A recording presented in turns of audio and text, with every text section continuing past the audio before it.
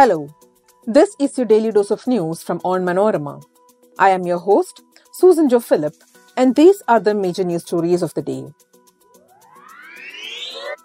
In a major mobilization effort, the CBI has deputed 53 officers, including 23 women drawn from its units across the country to probe Manipur violence cases. Kerala Electricity Minister K. Krishnankutti admitted that the power crisis is severe. He added that decision on load shedding would be taken on August 21st. Himachal Pradesh Chief Minister Sukhwinder Singh Sukhu said that it will take 1 year to rebuild the infrastructure wrecked in heavy rains. India's much-anticipated Chandrayaan-3 spacecraft's lander module successfully separated from the propulsion module, said ISRO. And last, fierce clashes erupted in Libya after commander's arrest killed 55 people. Let's get into the details. In a major mobilization effort, the CBI on Wednesday deputed 53 officers, including 29 women, drawn from its units across the country to probe Manipur violence cases, officials said. The team, which includes 3 DIGs, Lovely Katiyar, Nirmala Devi and Mohit Gupta, and Superintendent of Police Rajveer, will report to Joint Director Ghanshyam Upadhyay, who will supervise the overall probe, they said.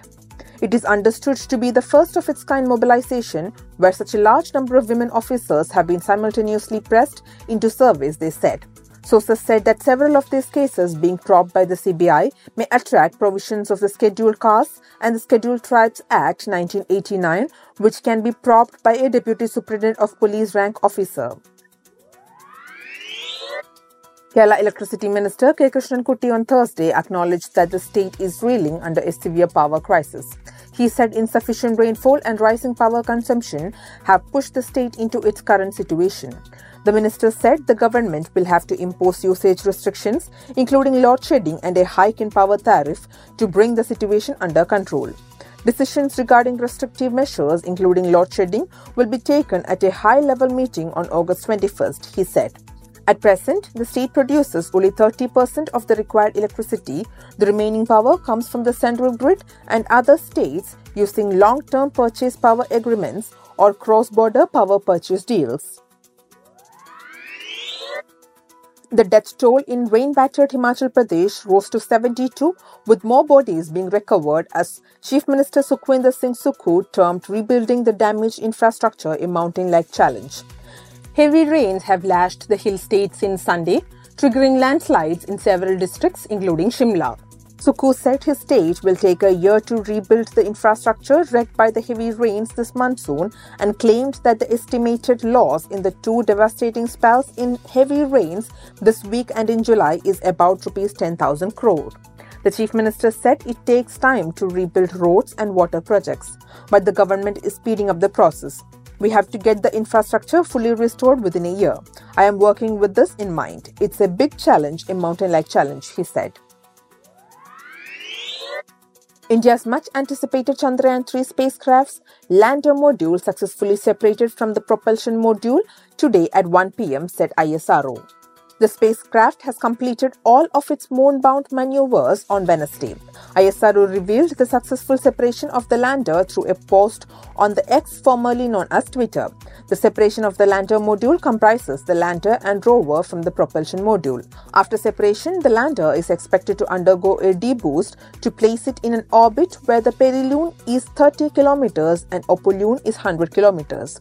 From this orbit, the soft landing on the south polar region of the moon will be attempted on August 23, ISRO has said.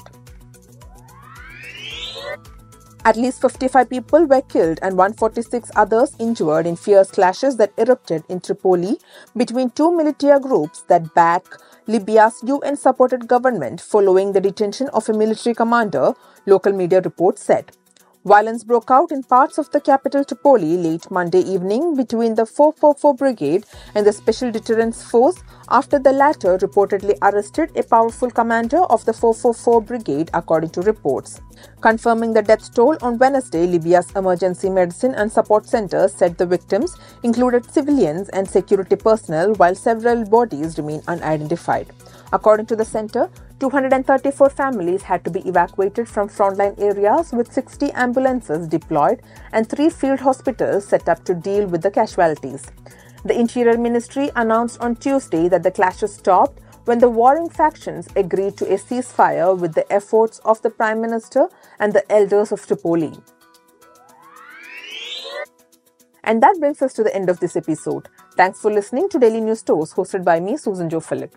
Daily News Tours podcast is produced by Vishnu Muralidharan with technical production by Idea Brew Studios.